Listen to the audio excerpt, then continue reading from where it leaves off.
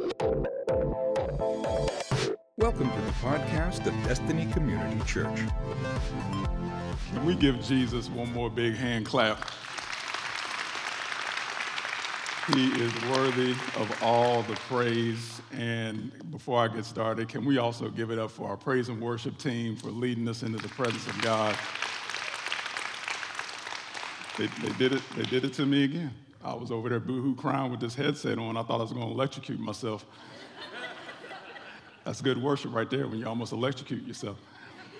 But as he said, my name is BJ. I am so honored to be standing here before you guys. And a little bit about me for anybody that doesn't know me. I had a birthday last month. I'm thankful to see another year. I am now years old. No, I'm 50. I'm 50, and I'm glad about it. And anybody that knows me knows that I do not like attention. I like to be as least noticed as possible. So I think it's part of God's sense of humor that he has me standing up here. But turning 50, I understand that that's special. And so I allowed my wife, Tequila, to go ahead and plan some stuff for that day. And even leading up to that day, she planned some things. And I must admit, I had a lot of anticipation about it. I was thinking about it pretty much every day for months. And she did not disappoint. You know, I had an absolutely amazing time. But let me tell you all something.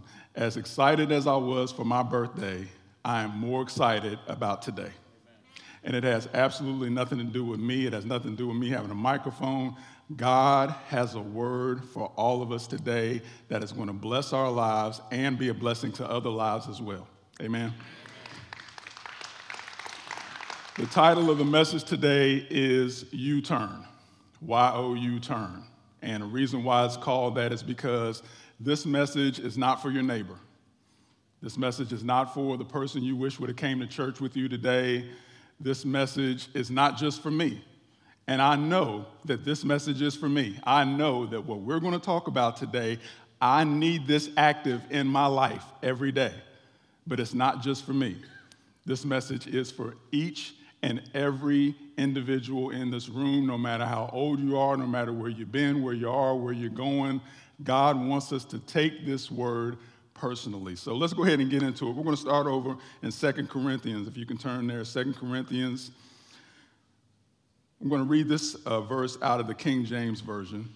2 Corinthians chapter 13 and verse 1. And here the Apostle Paul is giving some final words to the church in Corinth.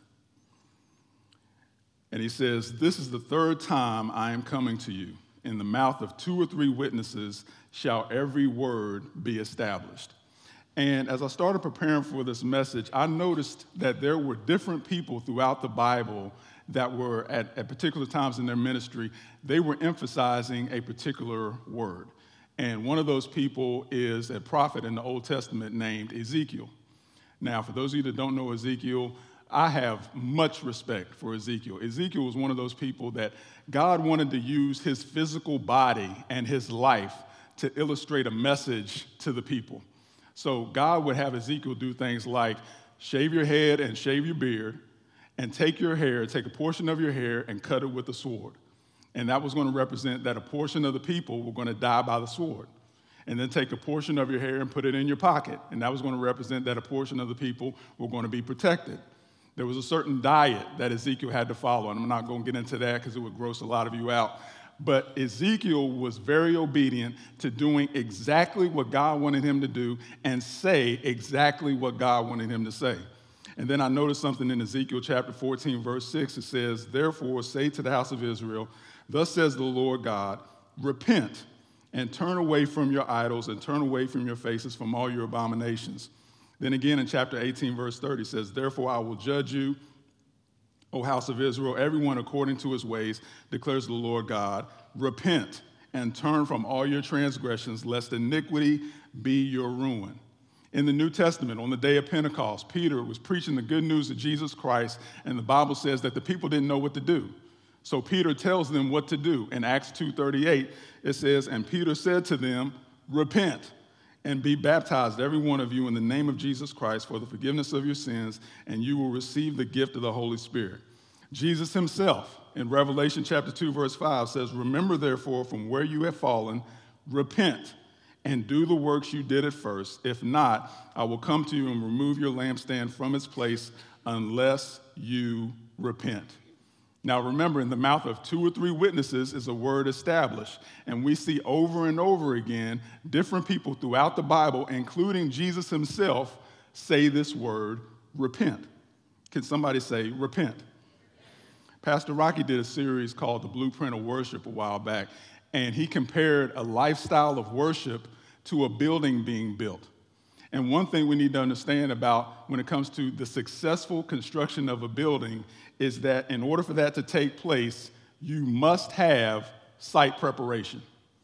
If you don't have site prep, the building is going to be flawed.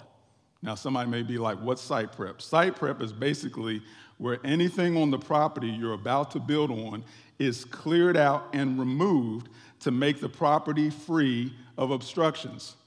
And that's what repentance does. It clears out, it helps clear out the sin in our lives so that there are no obstructions keeping us from entering into the fullness of the presence of God. And so since we see that throughout Scripture that this word is an important subject, let's see what repentance really means. If you can, turn to Numbers chapter 14. Numbers 14, starting at verse 40. Going back to the English Standard Version. And here the Israelites, they rebelled against God again. If you look earlier in the chapter, it talks about that. And now it's to the point that the Lord is ready to punish them. In verse 40, it says, "And they rose early in the morning and went up to the heights of the hill country, saying, 'Here we are. We will go up to the place that the Lord has promised, for we have sinned.' But Moses said, 'Why now are you transgressing the command of the Lord, when that will not succeed? Do not go up, for the Lord is not among you, lest you be struck down before your enemies. For there the Amalekites and the Canaanites are facing you, and you shall fall by the sword, because you have turned back from following the Lord will not be with you.'" So there was a point where the people, they had turned towards God. But in what we just read, Moses said that since they had turned towards God, they have turned from following God. They had turned back, and they ended up back where they started. So internally, they did a 360-degree turn, where they started in one position, and they made a turn, but they ended up right back in the same position. And that is not repentance, because repentance is not a 360. What do I mean by a 360? Raise your hand if you've ever said something like this: "Lord, if you get me out of this." Somebody raising their hand already. I ain't even finished what I was going to say. "If you get me out of this," you can go ahead and finish it, "I'll never do it again." Raise your hand if you ever said something like that. Some of y'all lying in church. Okay, put your hands down. Now, how many of you that raised your hand, you ended up going back to that same thing again? I have my hand raised as well. That is not repentance. Repentance is a 180. It is not a 360. That is a 360 where you start in the direction that you want to go, and ultimately that's the direction that the enemy wants you to go, and then you make a U-turn, you make a turn to where now you are going towards where God wants you to go. That is repentance. That is a 180-degree turn. And we need to understand that there is real repentance and wrong repentance. When I was a kid, I was a decent artist. Drawing was my thing. And I would get recognition for it in school. And one of the highlights when I was a kid and I would stay with my grandmother is when she would come from the store, she would bring me this pad of blank paper. And I would make comic books out of them. I would just draw all day and make comic books out of this paper that she got me. And it was something that, my mom was an excellent artist, so I got it from her, and it seems to have passed on to my daughter, because my daughter, Zoe, she likes to draw, and she's good at drawing as well. But in middle school, when I got my report card one semester, before I brought it home to my parents, I saw on my report card that I had gotten an F in one of my classes. And so I had the idea that before I show the report card to my parents, I'm going to use my artistic ability and turn the F into a B. Now, this is a computer printout. I have an ink pen. But I feel so confident in my artistic skills. I feel like I can do this. Because you just make a little loop at the top of the F, and then you make a bigger loop at the bottom of the F. Needless to say, it didn't work, didn't fool anybody. I got in trouble for it and all that. Go a little bit further, a few years later in high school. And I don't know why I still have this. I have a report card from when I was in high school, 137 years ago. I have no idea why I still have, and I think it's for such a time as this. I think God knew that I was going to be teaching one day and use this as an example. So if you can, pull up this picture. This is a picture of one of my report cards when I was in high school. So if you see near the bottom of the grades where that C is, and above those, you see those handwritten A's on there. So I think I told my teacher that the teacher didn't get the information turned in time for them to print my A's on the report card, so the teacher just wrote those A's on there. I was lying like Mufasa. I wrote that. The teacher didn't do that. But then you see above that where there's a B marked out, so I'm trying to help my GPA by putting all these A's on there because it was really low.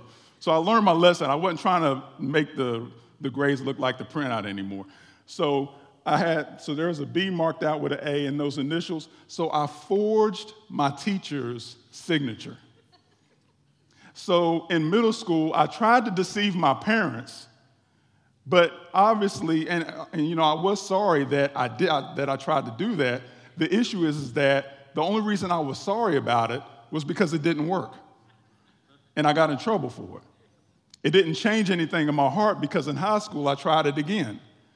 And that is the difference between wrong repentance and real repentance. Real repentance is where you're sorry you even did it in the first place.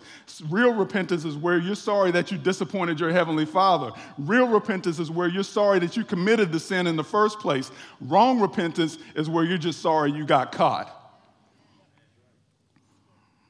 And so that was the difference. And God, you all, wants us to get to the place of humility. Why? Because humility leads to repentance. And I found out in my life that there's two ways you can get to that place of humility. You can do what the Bible says over and over again, Old Testament through New Testament, and you can humble yourself. Or the alternative is like my hardhead had to learn, and God will have to make you humble. But God wants us to get to the place of humility because it leads to repentance. Think about it. Those of us that drive, if you're driving somewhere and you come to the revelation that you're going the wrong way, and you admit to yourself or whoever else is in the car, I'm going the wrong way, then you humble yourself to the fact that you have made a mistake, and that humility causes you to make a U-turn. Humility leads to repentance. And there's scripture to actually confirm that. I want everybody, if you can, to turn to 2 Chronicles chapter 7. 2 Chronicles 7. And we're going to look at a scripture that not only shows how humility comes before repentance, but it also shows what real repentance looks like.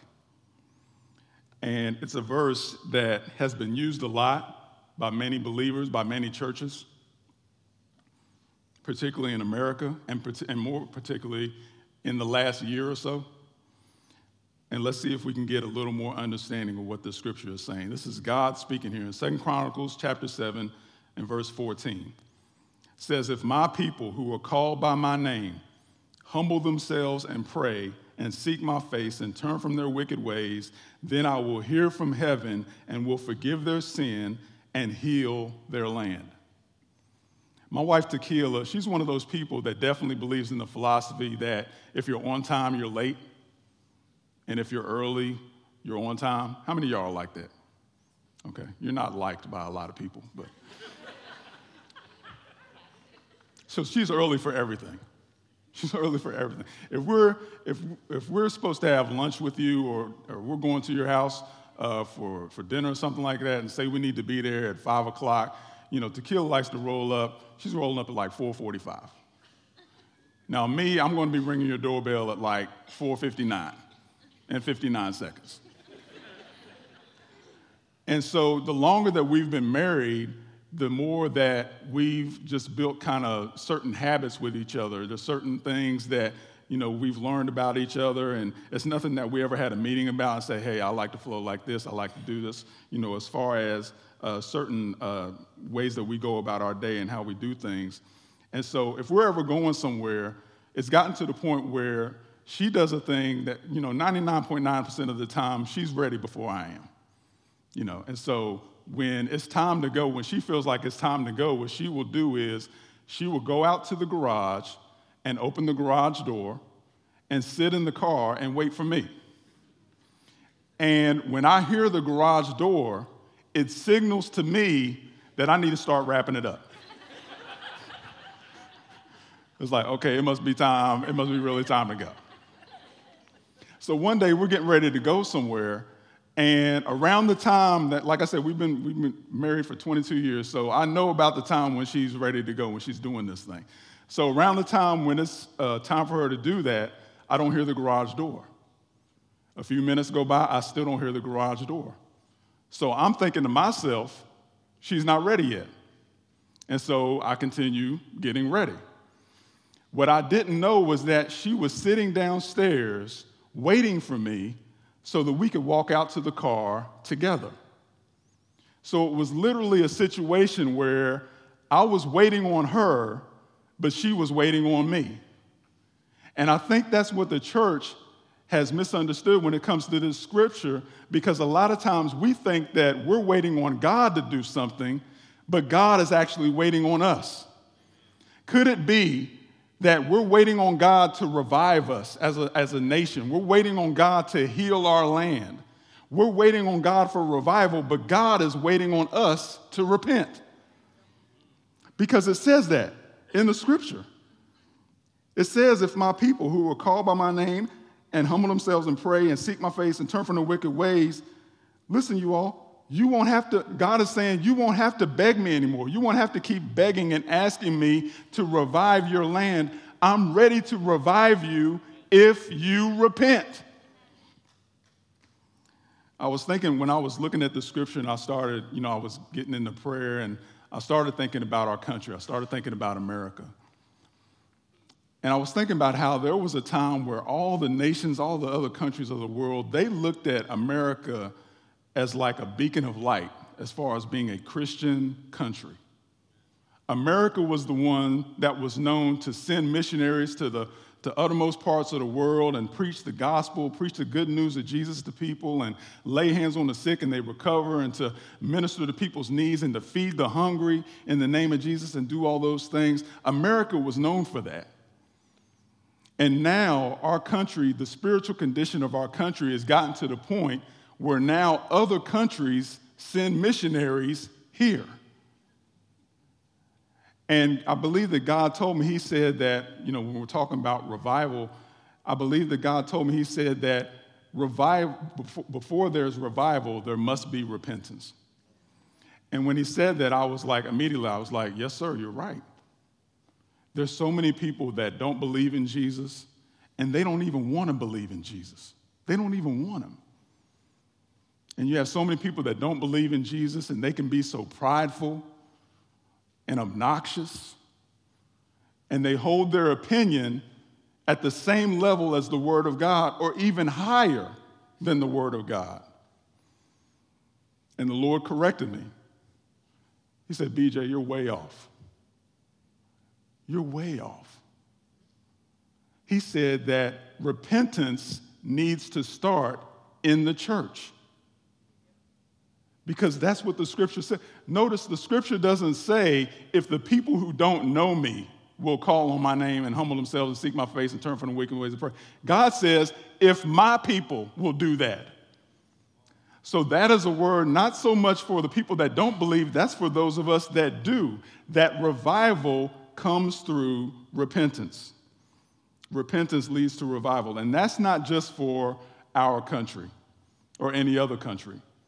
But repentance can lead to revival even in your own individual personal lives as well. I went through a situation a few years ago where I worked a job. I mean, if there was ever a time where a person can feel like they were called to a certain occupation, I felt like I was called to do what I was doing a few years ago. There was a job I had. I mean, I felt so fulfilled. I felt like, God, this is where you want me. I was willing to work there the rest of my natural life. I mean, to the day, past retirement age. If I could just work there until I went to be with the Lord, I was willing to do that until Hurricane Irma came along. And when Hurricane Irma came along, it did so much damage to the facilities. They had to shut the organization down, and they laid off myself and about 125 other employees. And so for the next 7 months, I was out of work. Or I wasn't necessarily out of work. I didn't have a full-time career. I was working as a substitute teacher and a construction worker. And I still wasn't able to help make ends meet. And our house actually started going into foreclosure. The process had started for our house to get foreclosed on. And so one day I was in a classroom, and in my classroom, and I think it was at lunchtime, there were no students in there, and I went into the supply closet of the classroom, and I started crying out to God. I mean, literally boo-hoo crying. And I was like, God, this is hard. And I was angry with God, and I told him that. I felt like, God, I felt like you took the job that I felt called to. I feel like you took that away from me. And now we can be homeless. And I told him, I was very honest with God. I said, God, and I'm not sure I should even have faith in you anymore. And it's something about when you're real with God, then God can be real with you. It's something about when you open up your heart and you get past the facade and you get past just trying to say what you think God wants you to say, and you just want to say what you think God wants to hear. And once you become truthful with God, then God can start to minister to you. Something changed in my heart that day. And I know that it happened that day because not too long after that, there was a birthday for an individual who had hurt me pretty bad. And in times past, when that person's birthday came around, I would send them a text and I would tell them, happy birthday, even though I didn't mean it. I wanted them to have the worst birthday they ever had in their life. But I felt like it was the Christian thing to do, to send them a text. But during this time, when that person's birthday came around, I texted them happy birthday, and I genuinely meant it. I sincerely wanted them to have the best birthday they had ever had. Something had changed on the inside of me. And the same day, the exact same day that I sent that text, I got a job offer for the place that I've been working at for the last 3 years. And we experienced financial increase to where our house went out of foreclosure. And God told me something. He said, BJ, I had that blessing waiting for you. I had that blessing waiting for you the whole time. But because you had unforgiveness in your heart, it was blocking the blessing from being able to get to you. But once you made a U-turn from that unforgiveness, and you turned towards my forgiveness and my love and my mercy, then I was able to get that blessing to you.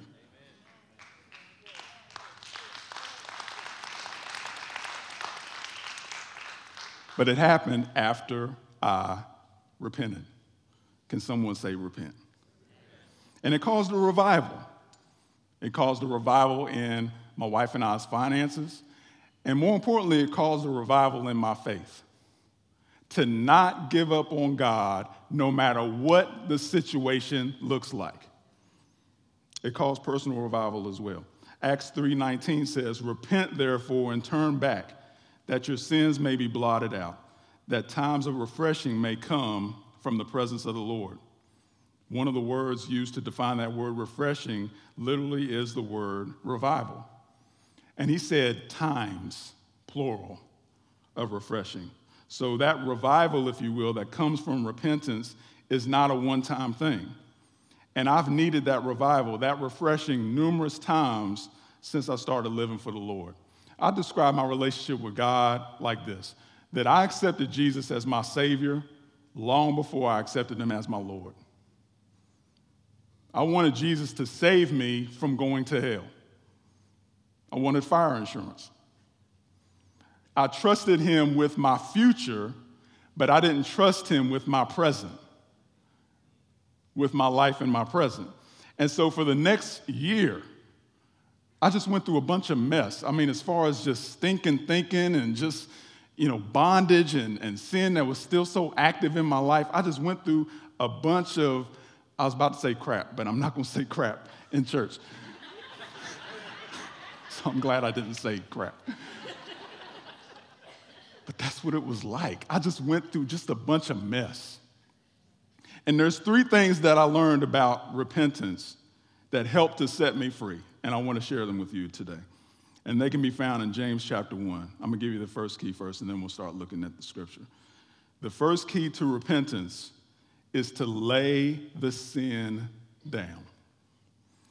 James 1, verse 21, first part of 21 says, "Therefore put away all filthiness and rampant wickedness.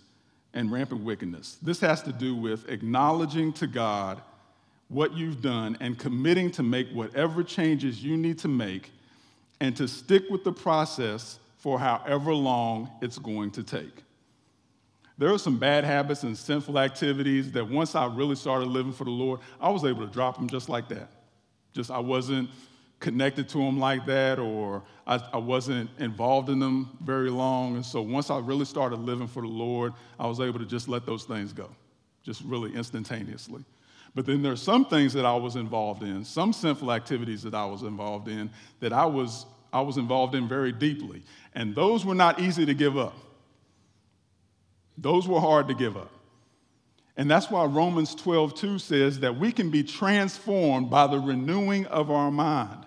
And that word transformed in the original Greek is the word metamorpho, where we get the word metamorphosis. And the same way that a caterpillar turns into a butterfly, it doesn't happen just like that. But once that caterpillar goes through the process, that caterpillar can start off looking like one thing, but by the end of that process, it looks like something totally different. And that is the process that God wants us to go through as well. That you may start like one thing, but by the time you get through that process of renewing your mind to the Word of God, you will look like something completely different. You will truly look like a new creation in Christ Jesus. One of the best compliments you could ever get as a believer, one of the best compliments you could get is when you start talking about your past and who you used to be before Jesus came into your life. And people look at you like, really? You used to act like that? You used to talk like that? You used to think like that? They can't believe it. Now, if you start talking about your past and how much of a sinner you used to be, and people look at you like, yeah, I can see you doing that. It just means you're still in the process. Trying to stay encouraging. And the process is not instantaneous. And the process can be messy. There's this one guy that is a young guy. They were only married for like a year. He was married for about a year, and they didn't have any kids yet. And he had a real issue with looking at inappropriate things on the internet, sexual things. And it was to the point, it was causing such division in their marriage that the wife was ready to leave him. The wife was ready to divorce him. After, like I said, they had only been married for about a year. And this young man came to me. He initiated all this. He came to me asking me for help to overcome this, as far as, looking at what the Word of God says and praying together and giving him advice and practical tips and things like that. And so he had this thing set up. Again, he initiated this. I had no idea they even offered this at the time. But he had this thing set up that if he ever looked at something inappropriate on his phone, it would send a message to me letting him know what he was looking at. And for the first few months, I was getting messages. But as the months went on, I was getting less and less messages, and we continued to meet and we continued to talk. And I noticed that the messages were getting less and less, and I could just see real growth happening in his life. That was years ago. To this day, they are still married. They have kids together, happily married, living their best life. But that all started with that young man making a decision that I don't want to be bound to this thing anymore.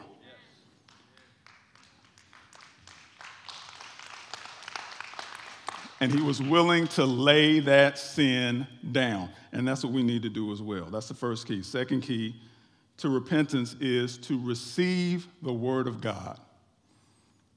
The second part, the last part of verse 21 says, and receive with meekness the implanted word, which is able to save your souls. Jesus says this in Matthew 12.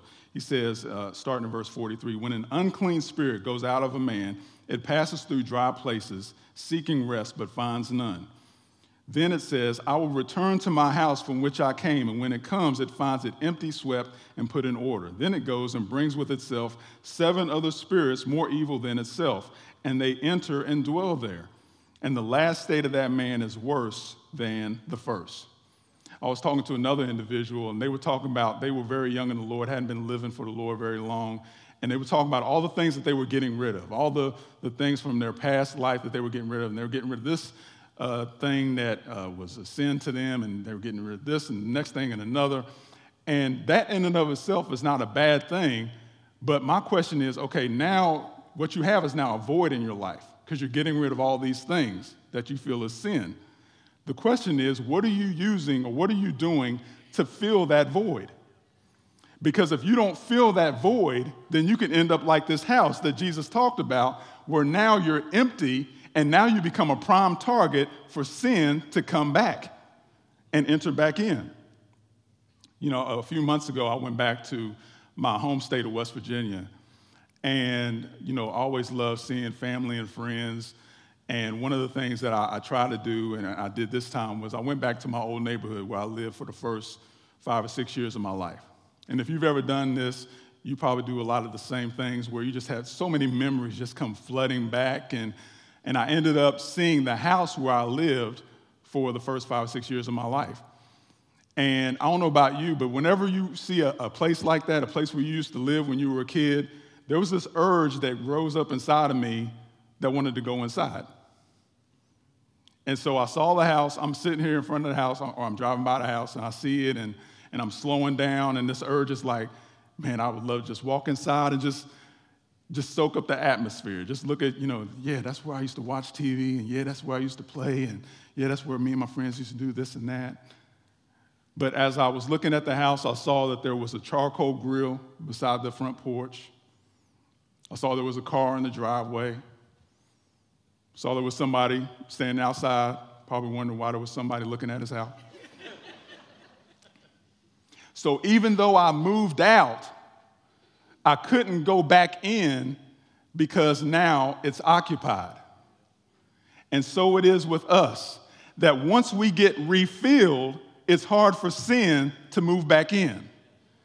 So we need to refill ourselves. We need to fill ourselves with God's word, particularly the word of God that applies exactly to what you're going through. If you're dealing with fear or unforgiveness or loneliness, you feel like God has abandoned you, find scripture that applies to exactly what you're going through. This is how scripture becomes alive. This is how the word of God is not just some book that church people read. This is how it becomes living and breathing, and it's something that will help empower you and help encourage you and help you to grow in the things of God. So that's another thing, is that when we're able to receive, that will help you to receive the word of God. And then the third key to repentance is to do the word. Once you receive the word, then to do the word. Scripture is not just to minister to us, but it's also to instruct us, it's also to correct us, and to equip us to minister to someone else. So at some point, we need to get out of the mode of only receiving the word, but also doing it. Verse 23, still in James 1, says, "For if anyone is a hearer of the word and not a doer, he is like a man who looks intently at his natural face in a mirror. For he looks at himself and goes away and at once forgets what he is like. But the one who looks into the perfect law, the law of liberty, and perseveres, being no hearer who forgets, but a doer who acts, he will be blessed in his doing." I used to think that receiving the word and doing the word, I always thought they were one and the same. I thought that if you receive the word in your heart, then automatically that's going to make you start doing it. And that's not always necessarily the case. Tequila, if you can bring me that box. Yeah, let's put it here, babe. So let's say I order a laptop from online, and the delivery person brings it to my front doorstep. And I can talk about how fast the delivery service was for it to get to my house. I could talk about how good-looking the delivery woman was who brought it to my house.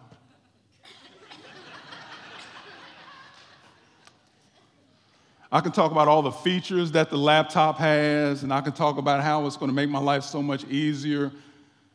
But if I never open the box, the laptop will do me no good. It's not enough for me to just receive, but I have to actually put to use the thing that I have received. And so it is with the Word of God. Because I know that some people, they just receive the Word so that they can recite the Word. They study to know instead of studying to show. And so we need to not only receive the Word of God, but actually put to use and do the Word. That's when you will see the Word of God have its maximum impact in your life, where we're not just hearers of the Word, but we're also doers of the Word. And verse 25 says that the doer will be blessed in their doing. So that means if we do this word repent, that there is a blessing attached to it, and the blessing is not just for you. You know, I've been transparent somewhat today. I'm going to be probably a little more transparent. But I've had addictions in my life, plural.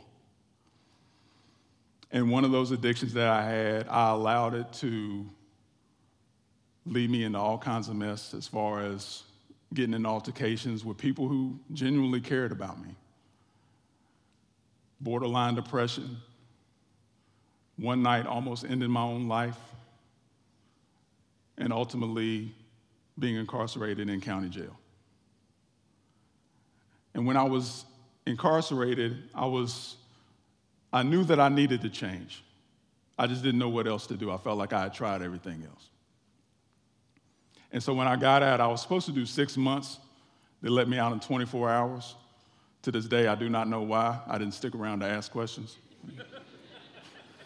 Got my stuff and got up out of there.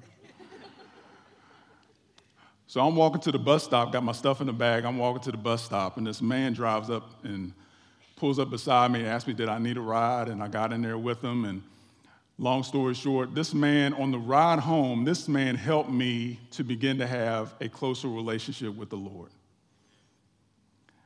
I recognized him because he worked at a convenience store near where I lived. What I didn't know until later was that he was actually a pastor.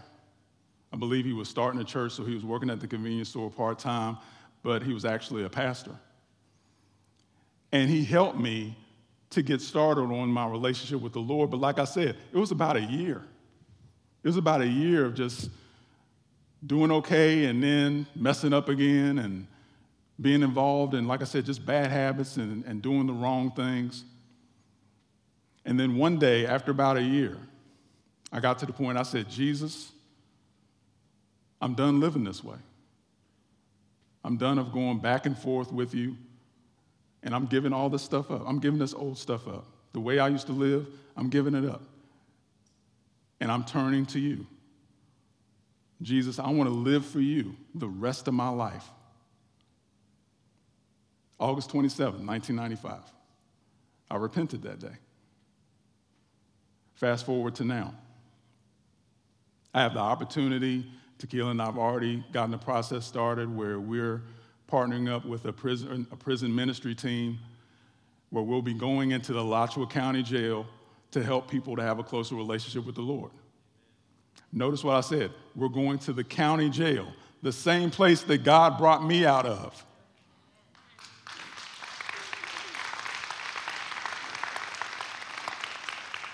I thought my repentance was just for me. But God knew that my repentance wasn't just for me. Your repentance is not just for you. I thought it was just for me, but it was also to help somebody else who's going through the same situation that I was in. There are gifts all around this room. God has a gift on the inside of each and every one of you, whether you know it or not. The world is waiting for the blessing that's on the inside of you to be birthed. The world needs it. And they're waiting for it. And the world is searching, trying to find a substitute for the thing that God has put inside of you. In the same way today that we've talked about how revival comes through repentance, times of refreshing come through repentance, I'm here to tell you that the blessing on the inside of you is released when you repent. Can someone say, Jesus, I repent? Thank you for listening to the podcast of DCC. For service times and directions, log on to www.destinycommunitychurch.org. Thanks again for listening.